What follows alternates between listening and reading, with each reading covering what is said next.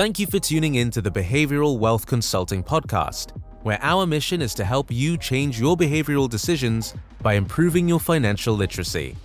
If you want to live a more fulfilling life and get on track towards your long-term financial goals, it requires changing behaviors, developing a plan, and prioritizing your financial decisions.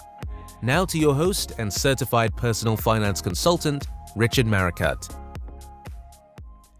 Hello, and thank you for joining me today. I'm your host, Richard Maricut, where my goal is to help you change your behavioral decisions by improving your financial literacy. Before we get started, just a reminder that I'm not a financial advisor, and today's show is for informational use only.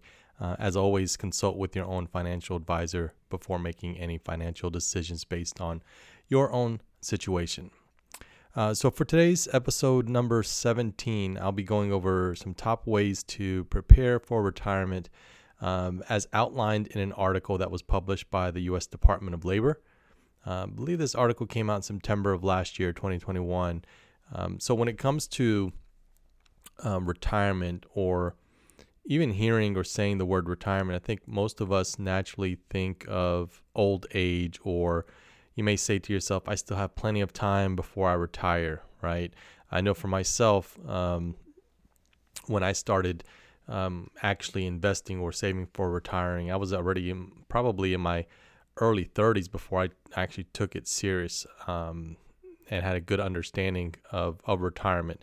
And it was hard to put away money that you would normally want to just spend going out or for materialistic things. Again, being financial illiterate, really didn't understand the importance of retirement. But I think it's this type of thinking which is often used as an excuse that we give ourselves in order to not have to focus on putting money away or making financial decisions to allow us to maintain our way of life when we do reach the full retirement age of 67.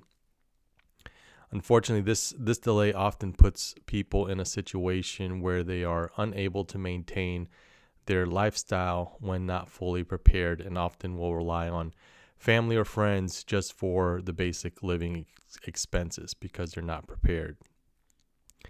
In fact, the Department of Labor stated that only about half of Americans have calculated how much they need to save for retirement.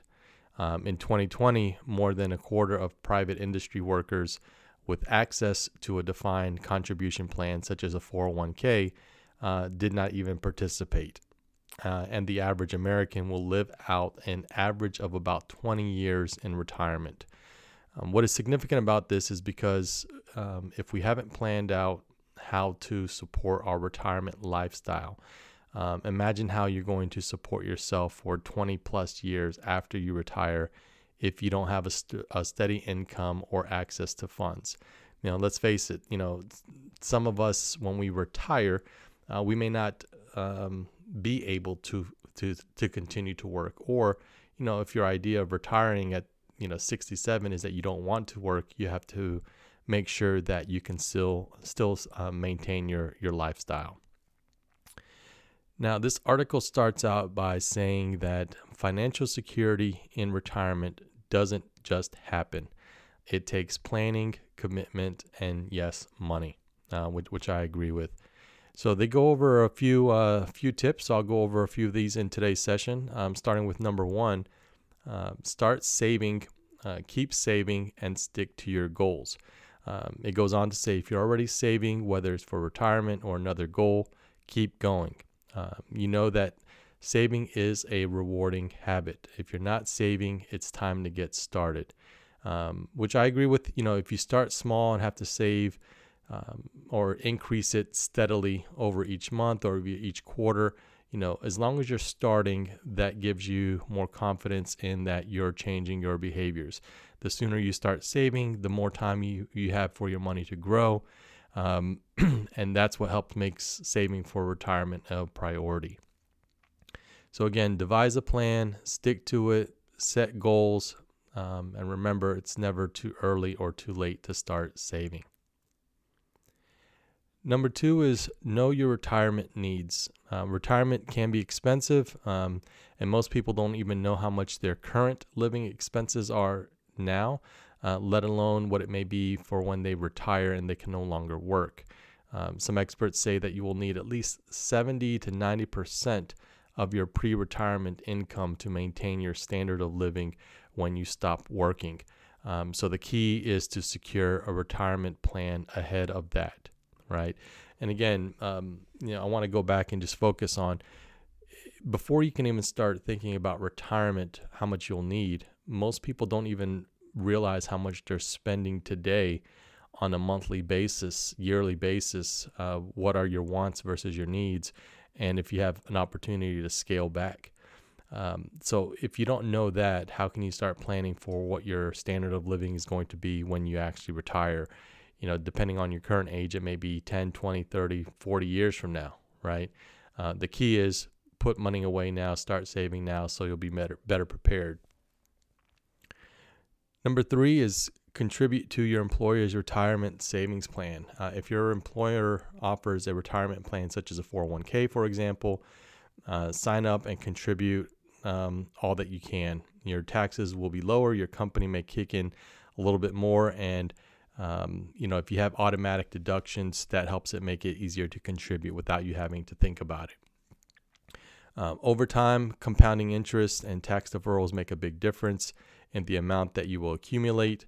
But I would definitely recommend that you find out more about your employer's plan by reaching out to your HR department and ask questions. For example, how much would you need to contribute to get full employer contributions? How long would you need to stay in the plan to get the money? So again, ask those type of questions. Again, most employers have a very good comprehensive overview of their benefits. So it's, again, good to understand what your current company offers.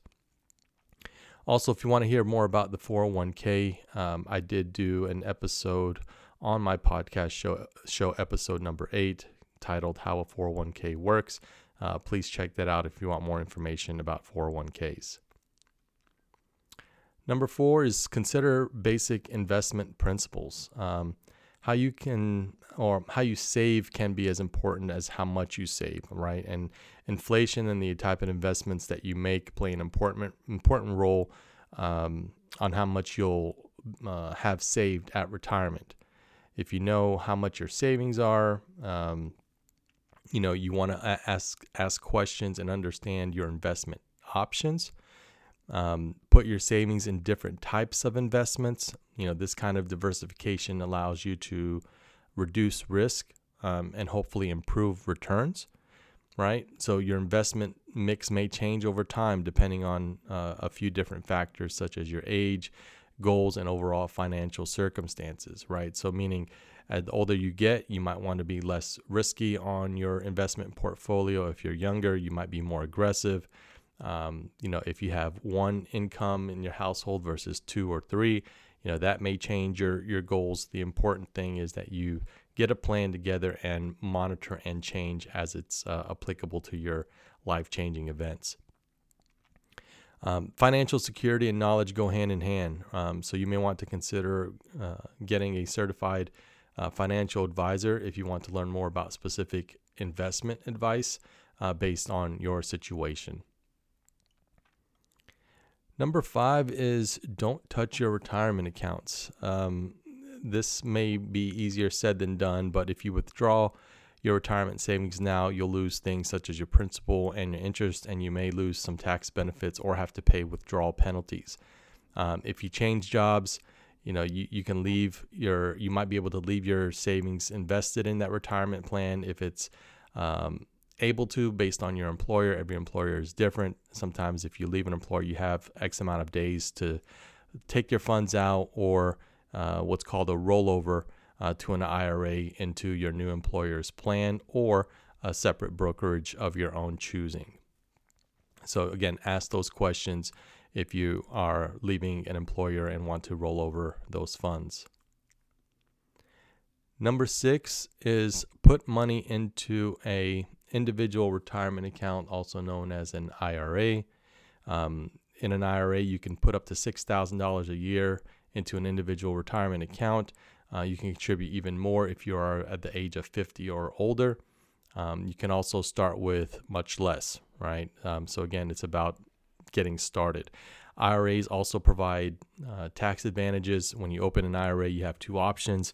One is a traditional, and the other is a Roth IRA. The tax treatment of your contribution and your withdrawals will depend on which option you select. So just make sure that you select the one that's most appropriate for you and your situation. Also, the after-tax value of your withdrawal will depend on inflation and the type of IRA that you choose. IRAs can provide easy way to save. It can be one of those set it and forget it type of savings or retirement accounts that is very easy to get adjusted to.